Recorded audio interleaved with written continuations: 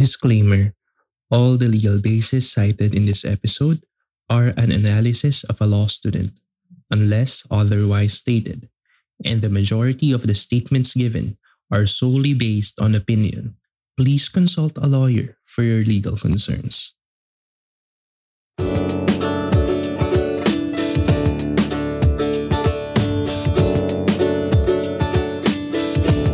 Hi, this is the Introverted Law Student, and this is your host, Roan.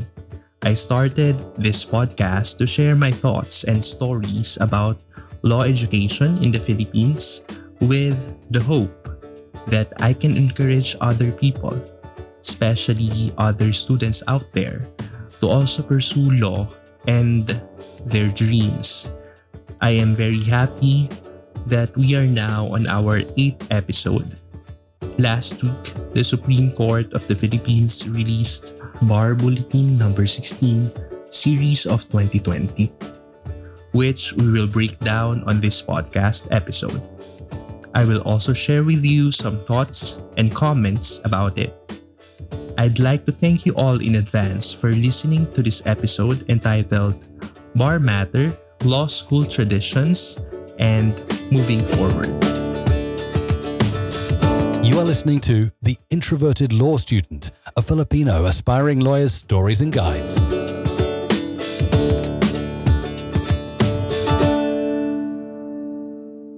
So before we start, let's have a quick trivia regarding the topic. This is just a basic review of legal ethics, which is also a bar subject and a subject in law school. So let's just review the term bar. So bar is a collective term for the attorneys who are licensed to practice in the courts. The term bar originated in England with the partition of bar fixed for dividing the court hall into two parts for the purpose of separating lawyers and officers of the court from the general public. Black's Law Dictionary defines bar as the railing that separates the front area where the judge, court personnel, lawyers, and witness conduct court business from the back area, which provides seats for observers. It also defines bar as the whole body of lawyers qualified to practice in a given court or jurisdiction, the legal profession, or an organized subset of it.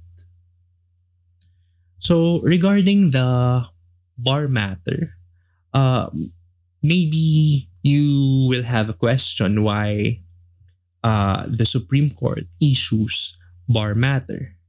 The answer is in the Constitution, as the 1987 Constitution, Article 8, Section 5.5 states that the Supreme Court has the power to promulgate rules, pleading, practice, and procedure in all courts, the admission to the practice of law, the integrated bar, and legal assistance to the underprivileged.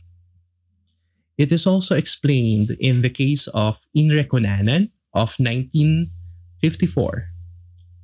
It was stated that in the judicial system from which ours has been evolved, the admission, suspension, disbarment, and reinstatement of attorneys at law in the practice of the profession and their supervision have been disputably a judicial function and responsibility.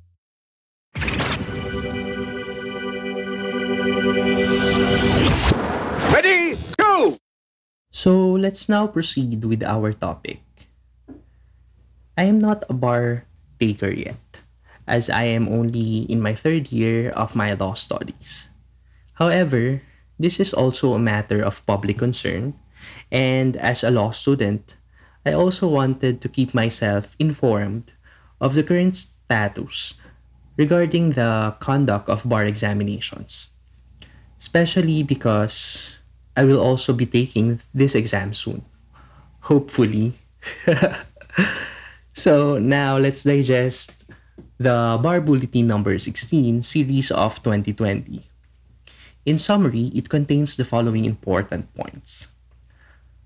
Number one, that each subject shall now have 3 examiners, which according to the Supreme Court is to maximize efficiency in the evaluation of answers in light of the projected increase in examinees due to the postponement of the 2020 bar examinations. Number two, that there is a possibility of computerizing the bar examinations under a localized and proctored setting. Number three, that there will be a series of activities which shall be commenced to test the viability of the proposed system, such as 2 mock bar examinations in several law schools in the country. And number four, that an announcement shall be made in the first quarter of 2021 regarding the modality of the 2021 bar exam. So, my thoughts about this is that first, I commend the Supreme Court in their flexibility to try different methods in order to conduct the bar examinations. It is well noted that some professions have not postponed their licensure exams amidst the pandemic, such as the physician licensure. However, this is not very easy for the bar exam, as other licensure exams are done using the multiple choice type of questions, while, as we all know, majority of the questions in the bar exams are using what we call the essay type.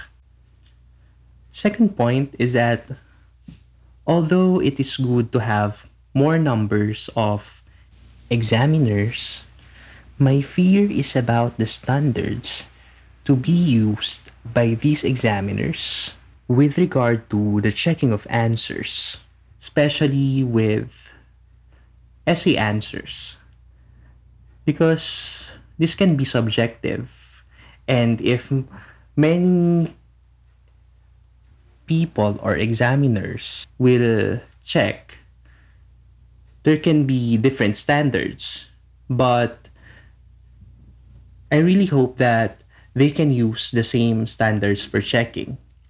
This fear is more imaginary than real, as the Supreme Court may have thought about this before implementing the said change. Also, I have also asked some bar takers and some professors about their thoughts about the computerized exams, the computerized bar exams. And most of them said, especially the professors, which are lawyers, that they are not very happy about it. Basically, because of the tradition, or what they said, the experience. According to them, their experience of taking the traditional examinations, which is the pen and paper on a physical setup, should not be done away. And it is better to postpone the exams until it is safe.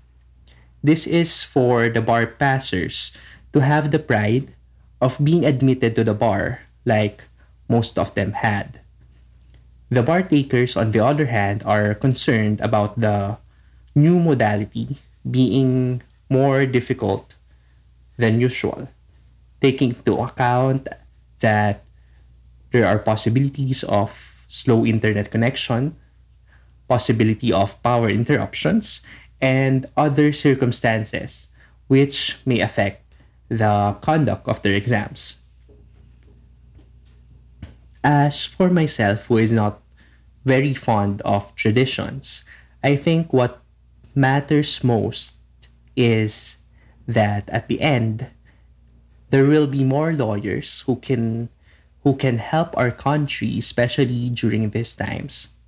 Many people might think that there is enough supply of lawyers in this country. However, what we need is, or what we need are good and ethical lawyers who will defend and respect our laws and constitution, who will help people and fight for their cause. It's sad to say that although there are plenty of lawyers in this country, many people are still not informed about their rights and are ignorant about the Constitution and the laws. Many people are being detained for a long period of time without being properly heard, and the right to due process is not being observed. In criminal law, there is a rule that an accused is presumed innocent unless proven guilty beyond reasonable doubt. However, our judgmental minds have already passed judgment upon a person without first hearing their side. And that is what happens in real life. Going back, I believe that tradition, if not helpful, must be abandoned if we are to move forward, especially if the necessity of time needs us to become resilient and forces us to grow. We often hold on to traditions which are not very helpful, especially in the process of teaching, forgetting the big picture that the most important aspect of education is to facilitate learning. In my previous episodes, I have already talked about law school exams, especially during this pandemic, that we have all moved to remote learning. My school's directive to all professors is to simulate the normal conduct of class and exams as much as possible. Some professors deem this necessary to maintain the tradition. In the process, the real question is, have you really facilitated our learning, or have we learned at all? In the conduct of the exams, most professors are obsessed with the idea of preventing cheating, which is why they deem it necessary to use online conferencing softwares so that they could see us while we were answering. But were they able to see everything behind the dead spots of what they can view in their cameras, or let's say in their screens? What is cheating, to be exact? In the classroom, we were able to do away with it. But why are we not able to accept that the rule isn't applicable in the online setup? Instead of being obsessed with it and imposing unrealistic expectations, unnecessary burdens, and Jurassic methodologies on us, why can't we just accept that we cannot do anything about it and just give exams which will need extra thinking, research, and reasoning, which cannot be found by simple appreciation of the law by its face? In the real world, isn't it that we are all allowed to view all our references? Because the real world, the real world problems and issues cannot be solved by mere face value and understanding. My fear is that our education system is being more exclusive than inclusive, and during these times, the wide gap between the rich and the poor is being more evident. We are all fed up with obsolete traditions which must be abandoned so that we can all move forward. And during these trying times, when our resiliency as Filipinos is being tested, we must try everything we can to see the bigger picture, We must not do away with the main goal, which is to facilitate learning no matter what. So that would be all my opinions and take regarding this matters and this episode. For all the bar takers, I wish you all good luck and study well, study smart. I will hope and pray that you can pass the bar regardless of the modality which will be used.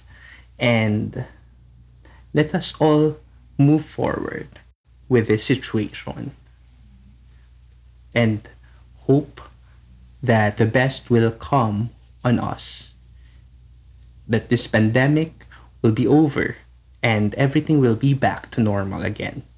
Thank you.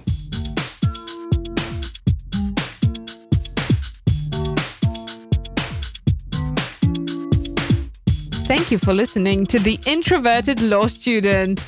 Please don't forget to subscribe.